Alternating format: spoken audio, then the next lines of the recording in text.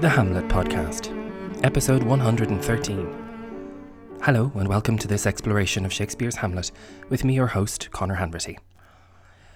We are reaching, finally, the end of this rather startling scene, Act 3, Scene 4, and indeed the end of this central act of the play. Hamlet has finally acknowledged the corpse of Polonius, lying where he fell, and admitted that he is sorry for what had happened. Now he explains what he's going to do about it. I will bestow him, and will answer well the death I gave him. So, again, good night. I must be cruel only to be kind. Thus bad begins, and worse remains behind. One word more, good lady. Now, Hamlet doesn't quite mean he's going to put Polonius on a ship, bestow him, so much as stow the body somewhere safe, and remove it from Gertrude's chamber. In the first quarto, which seems to provide a lot of answers to the trickier portions of this corner of the play, Hamlet actually addresses the body and says, "Come, sir, I'll provide for you a grave." He continues and tells Gertrude that he will answer well the death he gave him. This could mean that he'll explain his actions, or apologise, or eventually atone for the crime of having killed him. We shall have to see which of these, if any, comes to pass. But he gets straight back to business now, repeating, "So, again, good night." He follows with one of the phrases that has become embedded in the library of oft-quoted lines from this play. I must be cruel only to be kind. He's been quite brutal to Gertrude throughout the scene, relentlessly making her confront her actions and her situation. The comparisons between her two husbands and the insistence of Claudius's villainy have been quite an intense onslaught, and Hamlet now explains his actions. He's only been this intense because he wants to try to save her in the battle he knows is coming.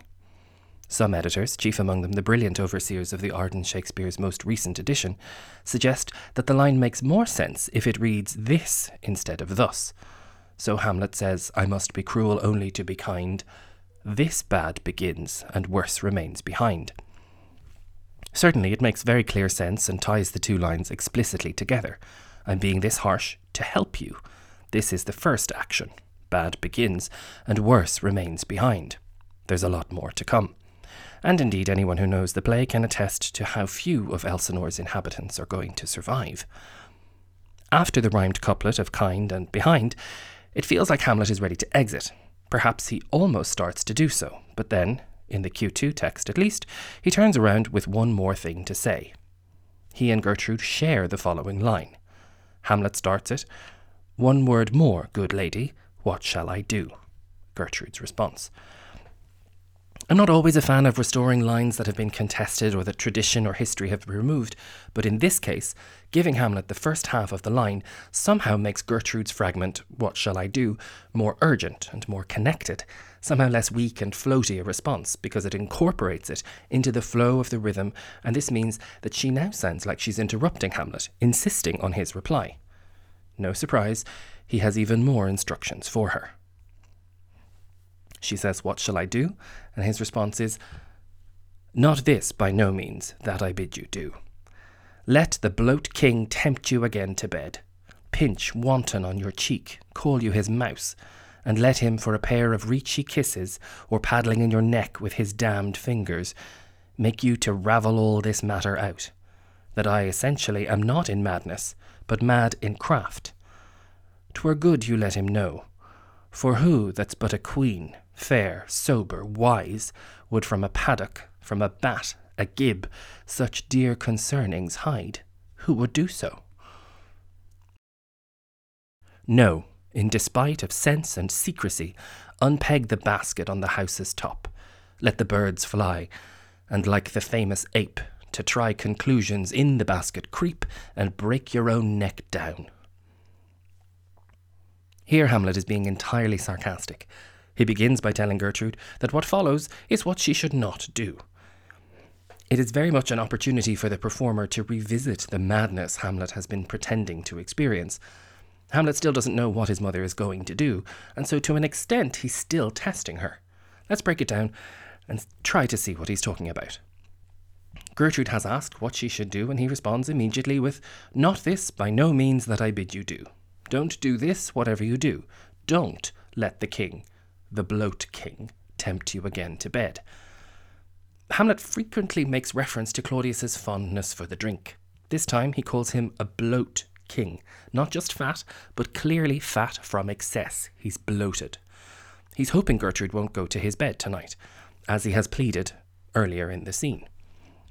Sigmund Freud had a great deal to say about Hamlet, particularly in this scene, and the show notes will discuss his ideas in greater detail. Hamlet is fixated on what might happen in Claudius's bed, on how the king might touch his mother, pinch wanton on your cheek, call you his mouse, and let him for a pair of reachy kisses, or paddling in your neck with his damned fingers, make you to ravel all this matter out. The big concern is that Gertrude might spill the beans, that Claudius might cajole her into explaining everything that she's just heard, just by pinching her cheek, calling her cute nicknames, or for just a few kisses, or caressing her neck with his fingers. She might unravel the whole plot. Hamlet has a whole lexicon of unpleasant words to describe any and everything to do with Claudius's body and his sex life. Here his kisses are reachy. All of his drinking and his bloat mean that his breath smells like a swamp. His fingers are damned, and even a caress or a pinch from them is wanton. Understandable that Gertrude might think Hamlet is still a bit mad. He's still pulling no punches. But this is indeed the very thing that Hamlet wants her to keep to herself. For all of Claudius's attention, she must not unveil the truth, that he essentially is not in madness. Essentially, he is not mad. He's only pretending. He's angry and passionate and ready to kill, but he's not crazy. He is but mad in craft. It's all an act, a creation. Now the levels of Hamlet's sarcasm get even more confusing, as he says, "'Twere good you let him know. Sure, it'd be fine if she told Claudius everything. For who that's but a queen, fair, sober, wise, would from a paddock, from a bat, a gib, such dear concernings hide?" He's asking, what kind of a fair, sober, wise queen would keep such important information, or concernings, from a paddock, a bat, or a gib? These three things listed here are maybe a little confusing, primarily because their meanings aren't quite clear anymore. A paddock, rather than a horse's enclosure as we might understand it now, is in fact an old word for a frog or a toad. A bat was and still is a bat, and a gib, not a piece of machinery, is a very old word for a tomcat. Having redefined these words, we get a much clearer image of a queen telling her secrets to a toad, a bat, or a mangy cat. Who would do so, Hamlet asks. We're left to answer for ourselves. A witch. A woman in league with the devil, unburdening her secrets or unravelling her stories to her familiar. Shakespeare had a fascination for witchcraft from his very early Henry VI right the way through to Macbeth and beyond. It's a very small reference here, but he simultaneously reduces Claudius to the status of a satanic familiar, one of these small, ugly little animals, and suggests that Gertrude is no better than a witch if she will share her knowledge with him. No, Hamlet continues, still telling her what she should not do. No, in despite of sense and secrecy, unpeg the basket on the house's top, let the birds fly, and like the famous ape to try conclusions, in the basket creep, and break your own neck down. Another deeply confusing image here, for which we have no helpful reference point. Hamlet seems to be referring to some kind of a story about an ape that took a cage full of birds up onto a roof. He let the birds fly, and then, as an experiment, to try conclusions, the ape climbs into the cage, or into the basket crept, jumped out from it and off the roof, and broke his neck when he fell down. Why Hamlet uses this particular story, one that clearly defies sense and secrecy, is anything but clear. We have no records of what the ape was doing, or where the roof even was, or who was responsible for the birds or the ape in the first place, but the general gist of the argument is that it would not be just evil, but blindly suicidal of Gertrude to tell Claudius any of what she knows. We've only one more episode to go in our discussion of this scene, and in it, Hamlet will reveal a little more of his plans and bid a final goodnight. How many times has he said goodnight by now? To his bewildered mother. I hope you'll join me for all of that next time. For now, be sure to check out the website, thehamletpodcast.com, for the show notes that cover everything from Freud to famous apes.